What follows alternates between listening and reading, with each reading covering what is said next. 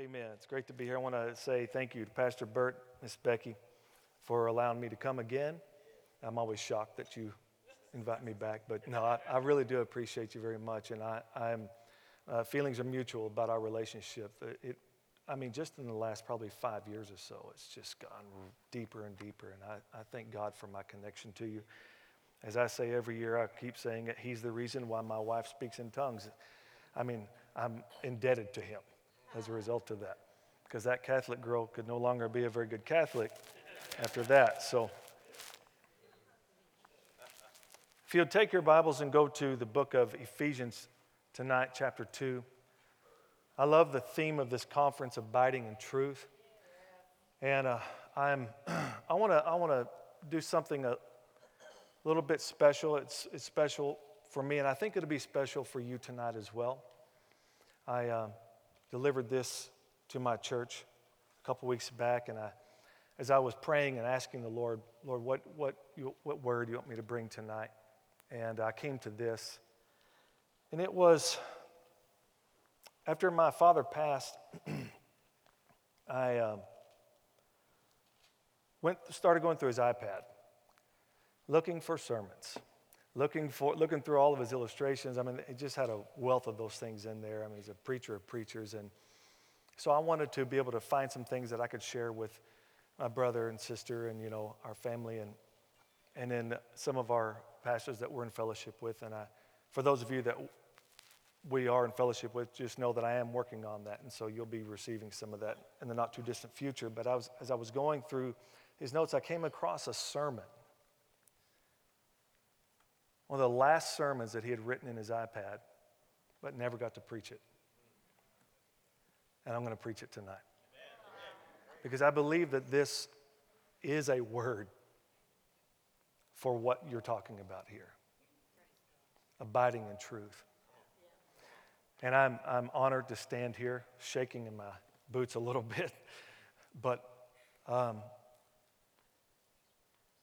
our church, I had somebody tell me when I finished this message, that's the best message I've ever heard you preach. I said, it's because it wasn't mine.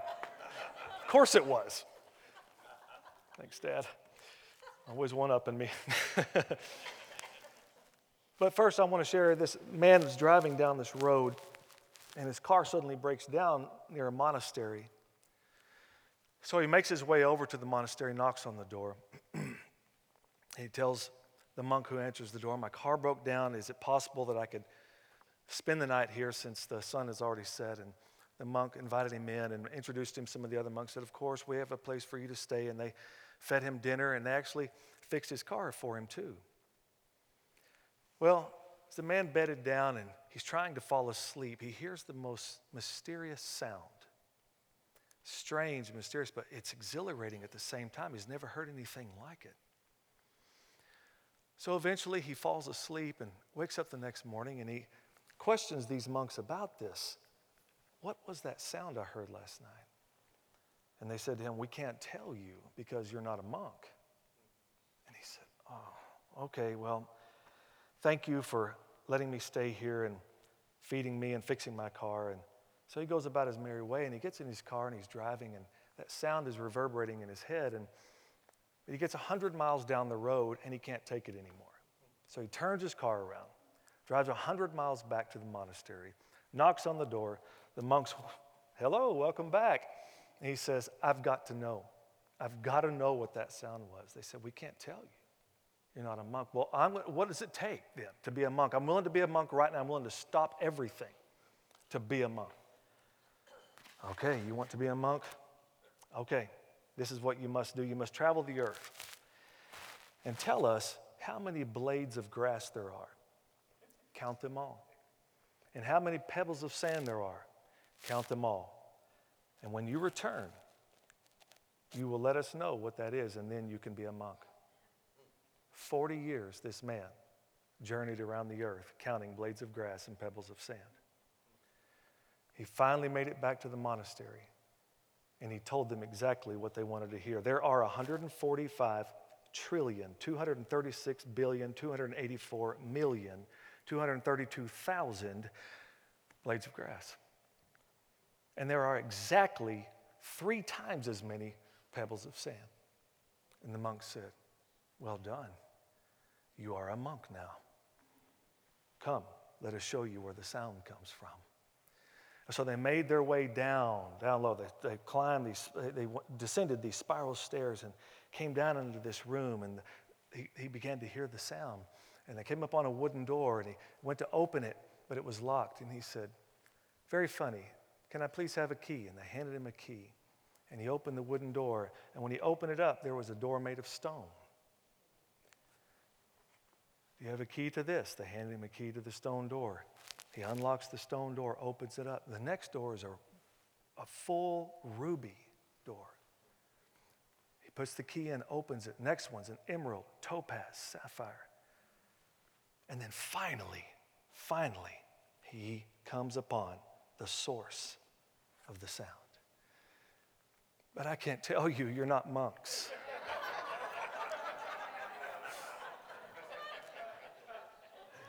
I spent most of my sermon telling you that joke. Now, can we back the clock up? Just kidding. Ephesians chapter 2, verse 4. We're going to read 4 through 10. Ephesians chapter 2. But God, who is rich in mercy, everybody say rich in mercy, because of his great love with which he loved us, even when we were dead in trespasses, made us alive together with Christ. By grace you have been saved, and raised us up together, and made us sit together in the heavenly places in Christ Jesus, that in the ages to come he might show the exceeding riches of his grace in his kindness toward us in Christ Jesus. Verse 8, we can all read this together. For by grace you have been saved through faith, and that not of yourselves, it is the gift of God. Wonderful. Not of works, lest anyone should boast. For we are his workmanship, created in Christ Jesus for good works, which God prepared beforehand that we should walk in them. Father, thank you. Thank you for this time, God. Thank you. What an incredible privilege it is to stand here in this pulpit of this great church. And I thank you now that you would grant to every hearer here tonight, including me, the spirit of wisdom and revelation in the knowledge of Christ. The eyes of our understanding being enlightened. Thank you right now, God, for illumination by the Spirit. Lord, we are here giving attention to your word. And as Mary said, we say that tonight, let it be to us according to your word. In Jesus' mighty name, amen. There are some things I want to bring from this passage of Scripture I think that are going to help you stay in truth this year when you grasp these truths and get them in your life. But it all starts with first hearing this word, because if you don't hear it, then faith won't come. But faith has something that's following right behind it, always, and it's called revelation. Paul said it like this in Romans chapter 1. He said, for I'm not ashamed of the gospel of Christ, for it is the power of God to salvation for everyone who believes, to the Jew first and also to the Greek. And then it says, for in it, that is in the gospel, the righteousness of God is revealed. So there's revelation. How? From faith to faith. So the gospel must first be heard and believed in order for us to really start to understand it. In this world, we have to understand something in order for us to believe it. We need to be taught something in order for us to, like algebra. Algebra. You had to be taught it in order to get it. But the gospel doesn't work like that. The gospel demands first to believe it, to hear it, believe it, and then revelation comes. And revelation continues to be unfolded from faith to faith. Love demands unreasonable mercy. Grace demands exalted life. Exaltation demands heavenly fellowship. Eternity demands increased revelation. Faith demands true humility, and recreation demands good works.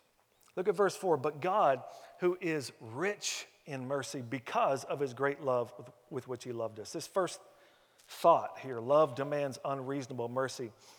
So when I came across, let me just say this. One thing that Dad did with this sermon, he didn't give any more information except these truths. So then I had to fill in the blanks. So you heard the best part already, okay? So when it says, because of his great love with which he loved us, that's what motivated this rich mercy coming to us. So I went to the love chapter, 1 Corinthians chapter 13, that you hear it in a lot of weddings. But as I'm reading through that very familiar passage of Scripture, love bears all things, believes all things, hopes all things, endures all things, love never fails. But the word bears all things, I always thought that the word to bear means to come alongside and help support. Yeah, like we bear one another's burdens. But I found something very interesting. It wasn't the word that I thought it was. The meaning wasn't the same. This word bear actually means to cover over with silence.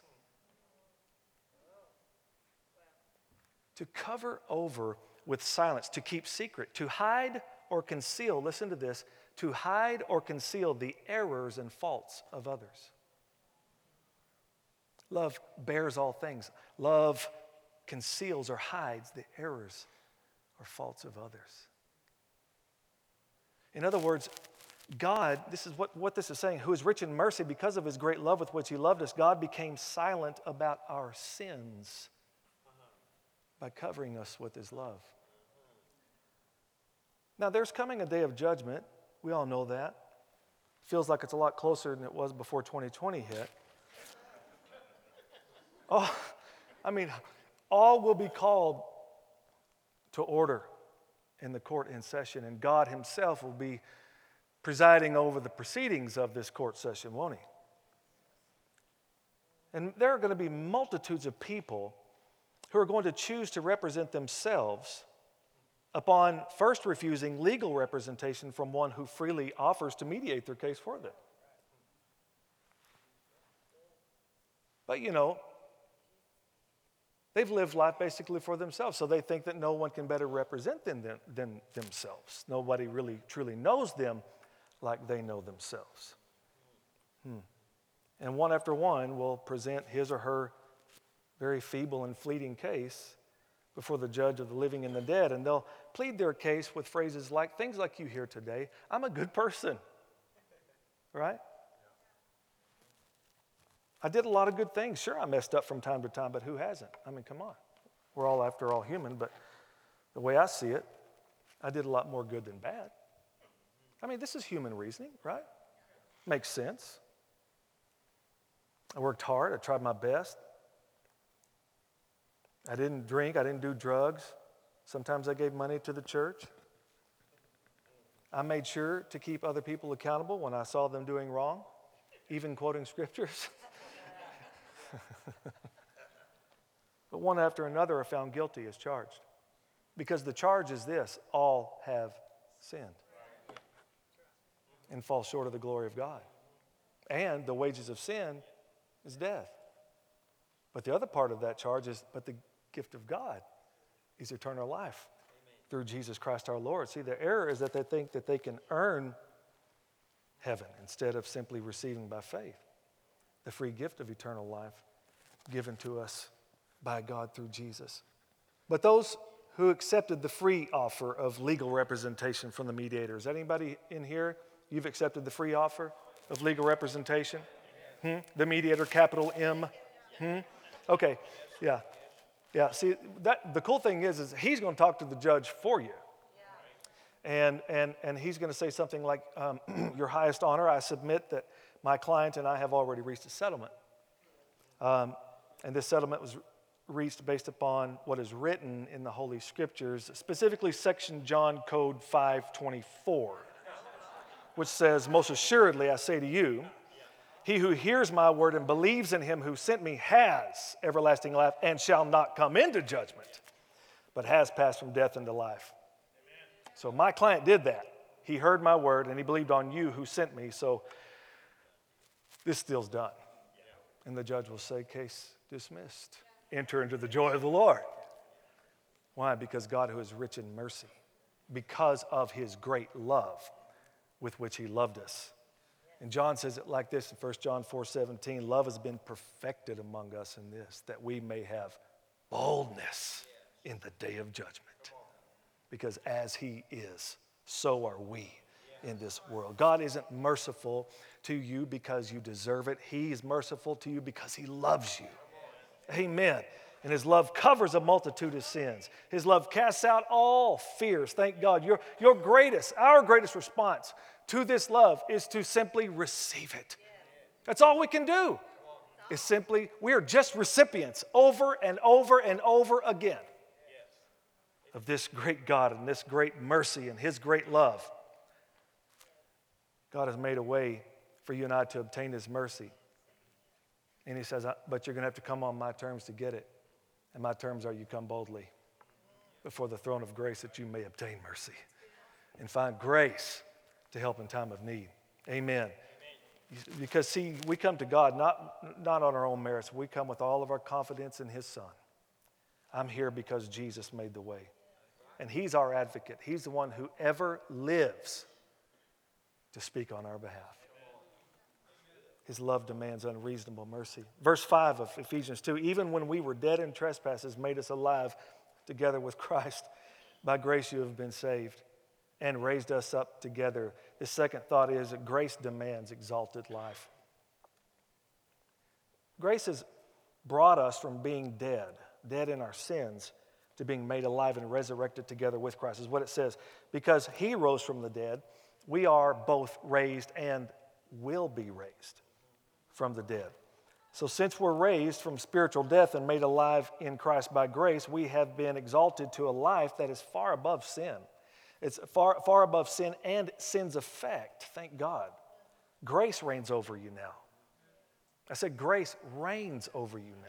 Sin shall not have dominion over you. You're not under law, you're under grace. And so therefore grace is reigning over you. So sin has no dominion. Grace teaches us that our exalted life is one that denies ungodliness. It's one that denies worldly lust. This is what grace exalts us above. Amen. We now live our lives with sound minds. We're agreeable to what is right.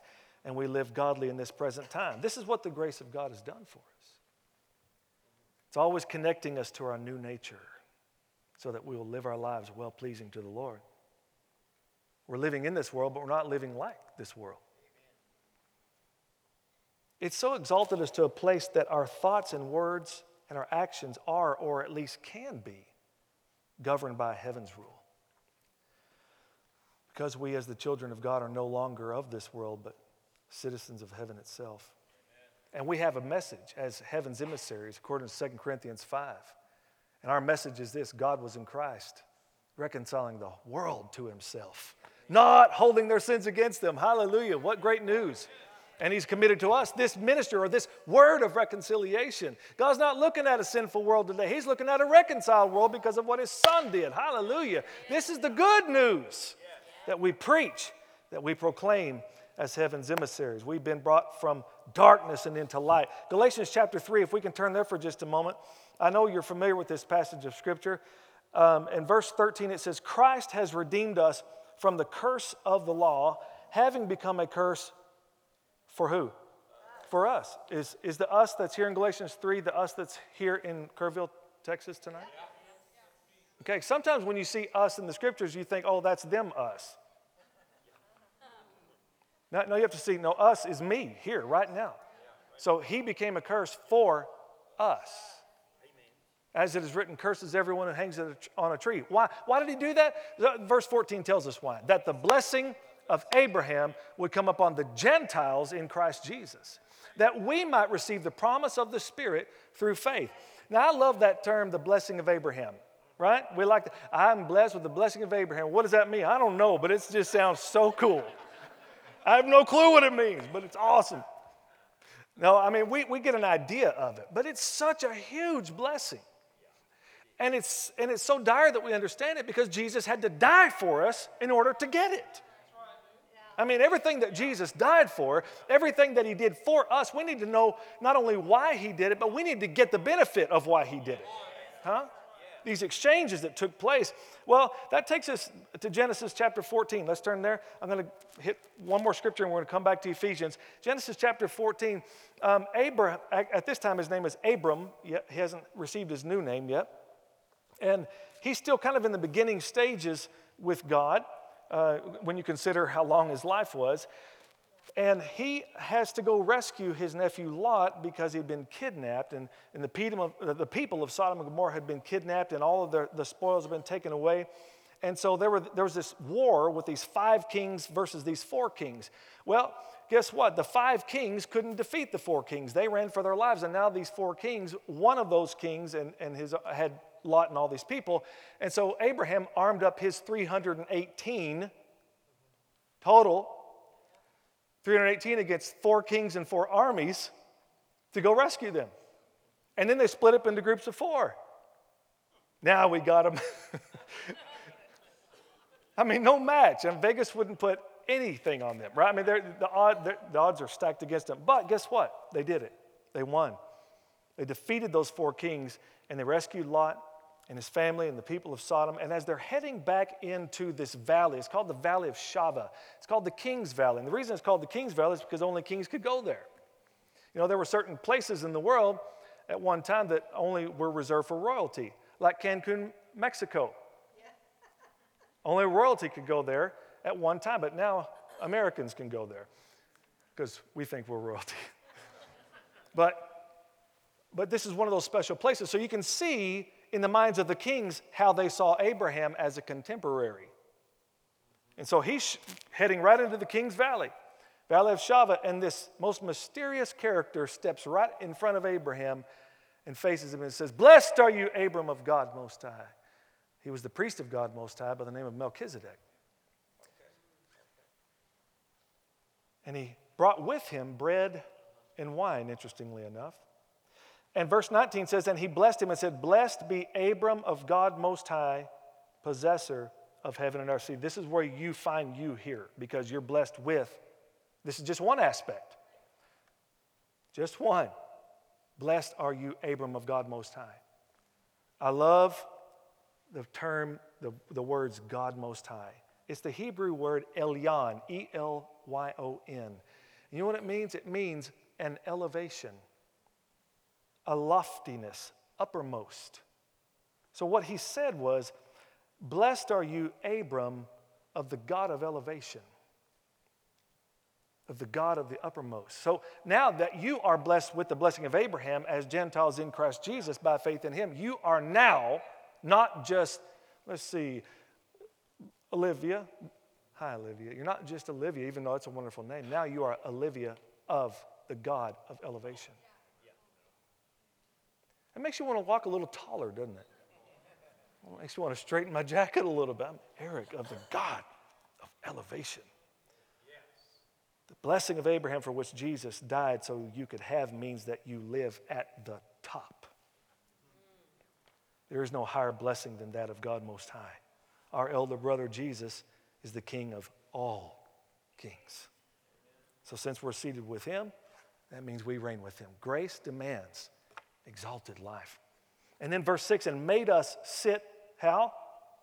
Together in the heavenly places in Christ Jesus. Exaltation demands heavenly fellowship. We're gathered here at this conference today. I'm so glad we're all here together. But we are, in a sense, kind of rehearsing for our seated heavenly fellowship. Look around you. You're going to spend the rest of eternity with these people. Go ahead and smile. You might as well smile right now. Be encouraged for the rest of eternity. Amen.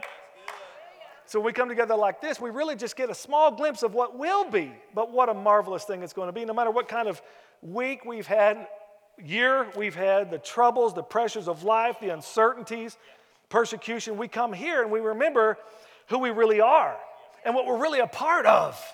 It's greater than what we can see. Amen. We start a new week in the house of the Lord. We come to a conference in the house of the Lord. Amen. We're here because we believe and we choose to continue to believe this truth.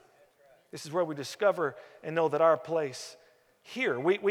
This is where we belong, in fellowship. And when we're fellowshipping here, we're really just enacting that heavenly fellowship that's already been done. We belong here as well as to a heavenly cause and purpose in the earth. And that's why the Bible says that we are all members of the body of Christ.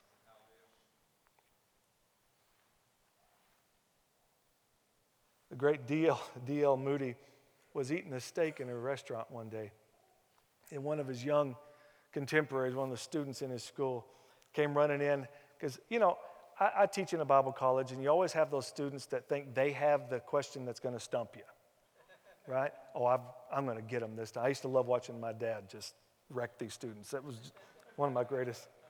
Just so fun. But that's the time for it. It's in Bible school. It's iron sharpening iron. They ask these questions. They want to debate and do all those things. So this student comes in. He's got the question of all questions. Dr. Moody, if you knew Jesus was coming back in the next 2 minutes, what would you do? He said, boy, I'd eat this steak as quickly as I could.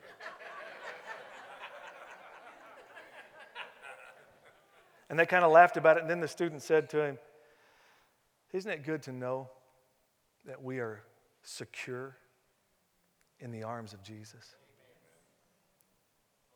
Dr. Moody said, boy, it's better than that. I'm not safe in the arms of Jesus. I'm safe as an arm of Jesus. We are the body of Christ.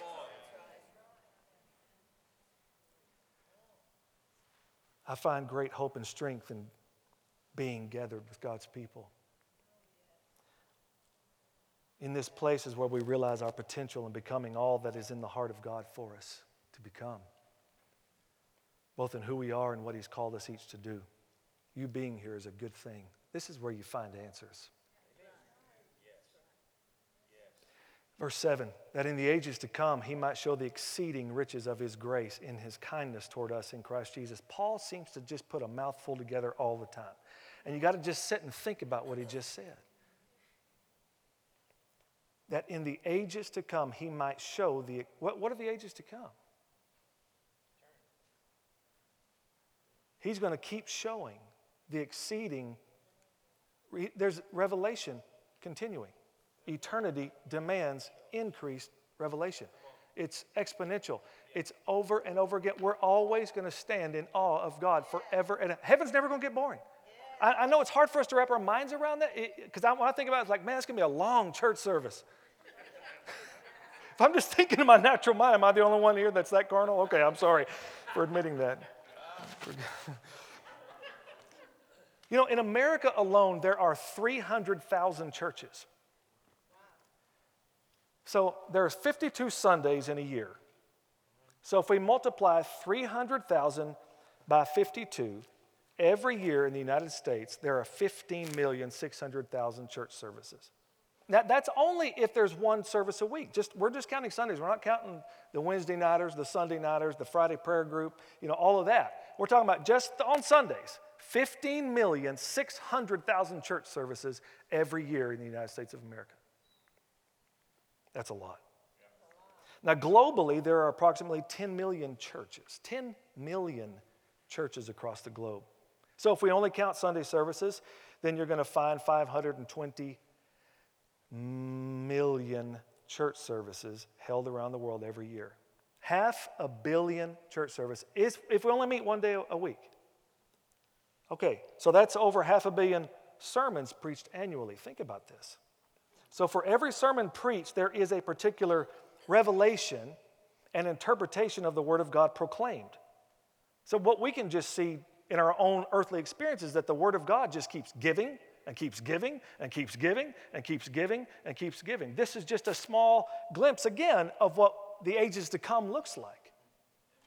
You can open that Bible over and over again and find a new thing at the same place, a new thing at the same place, a new thing at the same place, over and over and over again.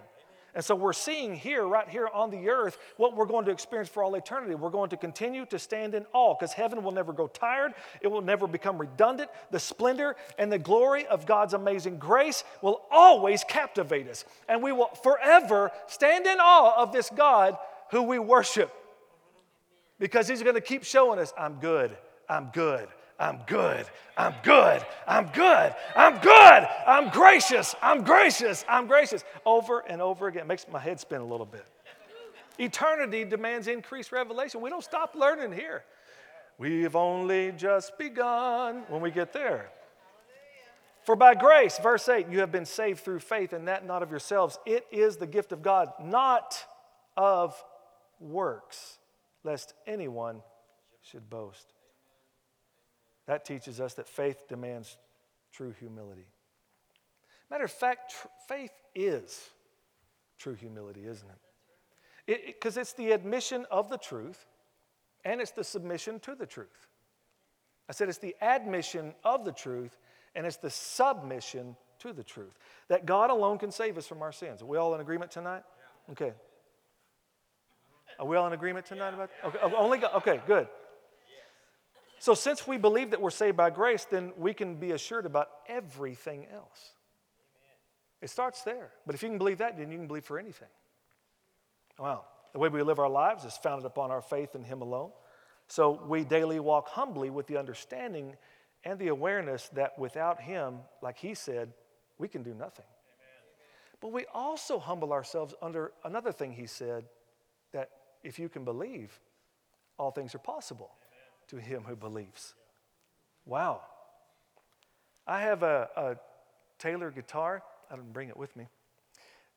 It's some of you guitar players are familiar with Taylor guitars. I bought it in 1997. It's an acoustic guitar, and it plugs in. It's not near as pretty as Olivia's, but it'll do. Yours is Alvarez? That's a beautiful guitar. Anyway, and I bought this guitar because I got sucked in by my friend who owned a music store out in San Angelo years ago named Van Osborne. And he told me, he said, you need to come and hear this guy play guitar. He's a representative for Taylor Guitars. I think you'll like him. I said, okay. And so I took a friend of mine with me, and we're sitting at this place called the River Club there in San Angelo, and they introduced this man to come, and he sits down on a Taylor guitar, and he starts kind of telling us about the craftsmanship of the guitar and teaching us about it. And these are made by a man by the name of Bob Taylor, and so I have a signature series here. It's got a white rose here on the headstock. And by the way, my name's Doyle Dykes, and he starts finger picking on the guitar, and I'm like, who is this guy? More importantly, if I get a Taylor, that's what I've been missing right there. And he wowed us all night long. I mean, he is playing the fire out of the guitar. And then I come to find out he loves Jesus and is full of the Holy Spirit. And he was throwing these jokes out there. He said, I read the Amplified version. You know, that's the guitar player's version of the Bible. You know, he's just kooky at the right level that I love him. So I bought my Taylor guitar not long after attending that clinic. And but I didn't find the same possibility with me as I saw what Doyle Dykes could do on the guitar that night. And then, it really had little to do with the guitar, actually. Come to find out, I traded 2 guitars and had to pay cash on top of that to get that thing. And it didn't answer my questions. It really only had everything to do with the one who was playing it. That guitar, its potential would never be realized just by itself. It could not produce its own potential. It had to be put in the hands of somebody who could reveal the potential in its sound, in its accuracy, its tone, and all of those things. It could show what's possible. See, when you humble yourself under the mighty hand of God, He will lift you up, and He'll show both you and the world what He is able and willing to do through you. You are His instrument created for His pleasure and for His purpose. Your faith in Him is your humble position of simply resting in His hands. Play away.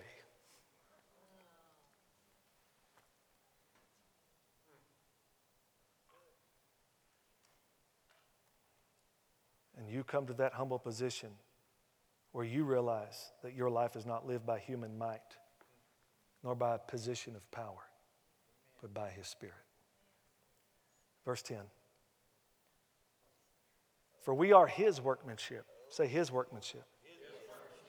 Created in Christ Jesus for good works, which God prepared beforehand that we should walk in them. Lastly, recreation demands good works. Now, this isn't the Lord telling us, now you need to behave now. No, see, you're completely recreated.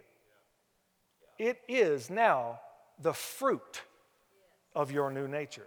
You know, you are called, according to the book of Isaiah, trees of righteousness. So what do you bear? Fruit to holiness. That is now your natural thing. It's not about striving. It's really about shining, right? Because Jesus said, you are the light of the world. We don't have to strive to be a light. We just shine. Right. Amen.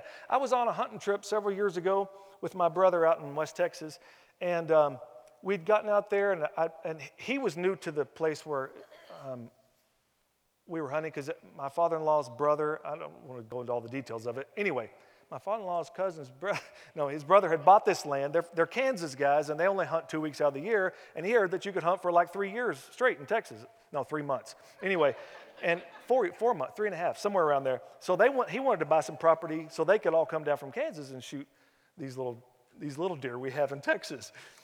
So I brought my brother out there, and we spent the night, and I told him, kind of directed him where his blind was going to be. But it was dark. You got to get up in the dark and head toward your blind. Each of our blinds were about 3/4 of a mile walk from where our cabin was. And so I had 2 flashlights with me. I just bought a brand new one, so I gave him my brand new one, and I had my one from the year before without checking the batteries.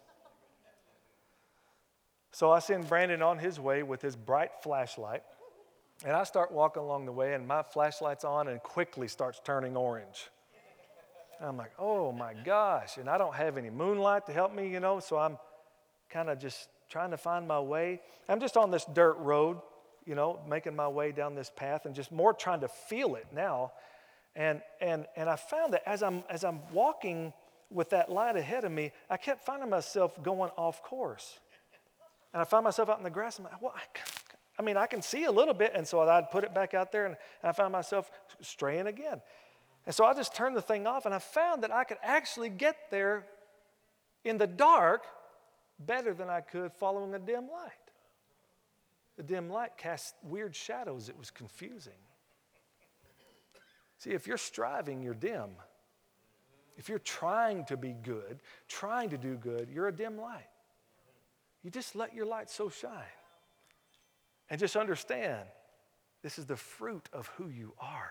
You have been created in Christ Jesus for good works. And so this recreation now demands, it puts a demand on your recreated person to produce good works. God prepared that a long time before, that you could just simply walk in them. Isn't that beautiful? So be who you are. Turn to somebody and tell them, just be who you are. Just be who you are. You know what light does? Light by itself dispels darkness. Light itself cannot be seen, but it reveals everything in its presence. It fills all the space that's available to it. Light can actually be everywhere at once. Light is illumination, enabling us all to find our way. Light is color. It reveals incredible beauty around us. Light is warmth. It gives comfort. Light is energy. It produces power. This is who you are. Light is speed. It can be from here to there in an instant. It's essential for growth. It's essential for healing. Light reflects. Light carries signals of information. Y'all know about fiber optics. He called you the light of the world on purpose. In other words, knowing who you are as the light of the world, that means really nothing's impossible. There is no darkness that can stop you. When the lights are on, the darkness is exposed. Amen. That's why the Bible calls the gospel the light of the gospel. Because when it's preached, the lights come on. This is why the world feels their darkness when the lights are on. And they might get angry about it. A lot of them do. Okay, that's just darkness being exposed. We just keep showing the light. Just keep bringing the good news. Just keep shining. Keep being who we are. Can I get a good amen? Amen. So abiding in truth is important for us this year and every year But knowing these things, that love demands unreasonable mercy, not only for ourselves individually from God, but also from us to others. Grace demands exalted life. Grace is what reigns over you. So sin shall not have dominion over you. Amen. Just remember that, because you're going to be tempted. No doubt about it. But remember, grace reigns. Exaltation demands heavenly fellowship. This helps you remember what you're connected to forever and ever. Eternity demands increased revelation. In other words, we ain't seen nothing yet. Faith demands true humility. I believe God, and so I say what God says, no matter what I'm seeing, experiencing, hearing, or feeling. I humble myself under His word. And recreation demands good works. Just be who you are. And that's all God wants you to be. He didn't call you to do everything. He just called you to do what He's called you to do. Amen? Father, thank you. Thank you for this time together. Thank you for your wonderful presence here tonight. And I pray, God, that this word will do what only it can do. It searches the hearts. And I believe that it is doing that even now. It's a discerner of the thoughts and the intents of the heart. So, Lord, thank you for what you've done for us, first of all. Thank you, thank you, thank you. That God was in Christ reconciling the world to Himself. And we stand here blameless before you, not by works of righteousness that we have done, but by your mercy. Thank you, Lord, for this lofty position that you've brought us in. Again, not by our works, but by grace. Lord, help us to just be ready recipients all the time. And as you are giving grace, Lord, we are responding in faith. Grace meeting faith. Grace and faith. Grace and faith. Working together where we see what we cannot see in the natural, things that we cannot manufacture in and of our own strength. That supernatural, miraculous realm where grace meets faith. Grace meets faith. Let this be a year, God, in our lives like we've never known it before, where grace meets faith. Grace meets. You always do your part of grace. Lord, help us do our part of believing. To believe. I believe God no matter what. As we were singing tonight even. Doesn't matter what we're seeing. We know something different. So we have the authority to command on the earth as it is in heaven. Let your kingdom come. Let your will be done in our marriages, in our children, in our grandchildren, in our workplaces, in our businesses, in our homes, in our churches, everywhere we go. Let your kingdom come. Let your will be done on earth as it is in heaven. And as heaven's emissaries, we call it down in Jesus' name. Heaven to earth in the name of Jesus. Thank you for it. Thank you for all of these excellent ones who sit here tonight. The excellent ones, the saints of the living God, who are going to, by faith in God and by their declaration of faith and hope, make the world a better place. Circumstances are no chance for people of faith. No chance. Disease is no chance against people of faith. Sickness is no chance against people of faith. Lack has no chance against people of faith. Because it's not just by faith, it's by grace through faith.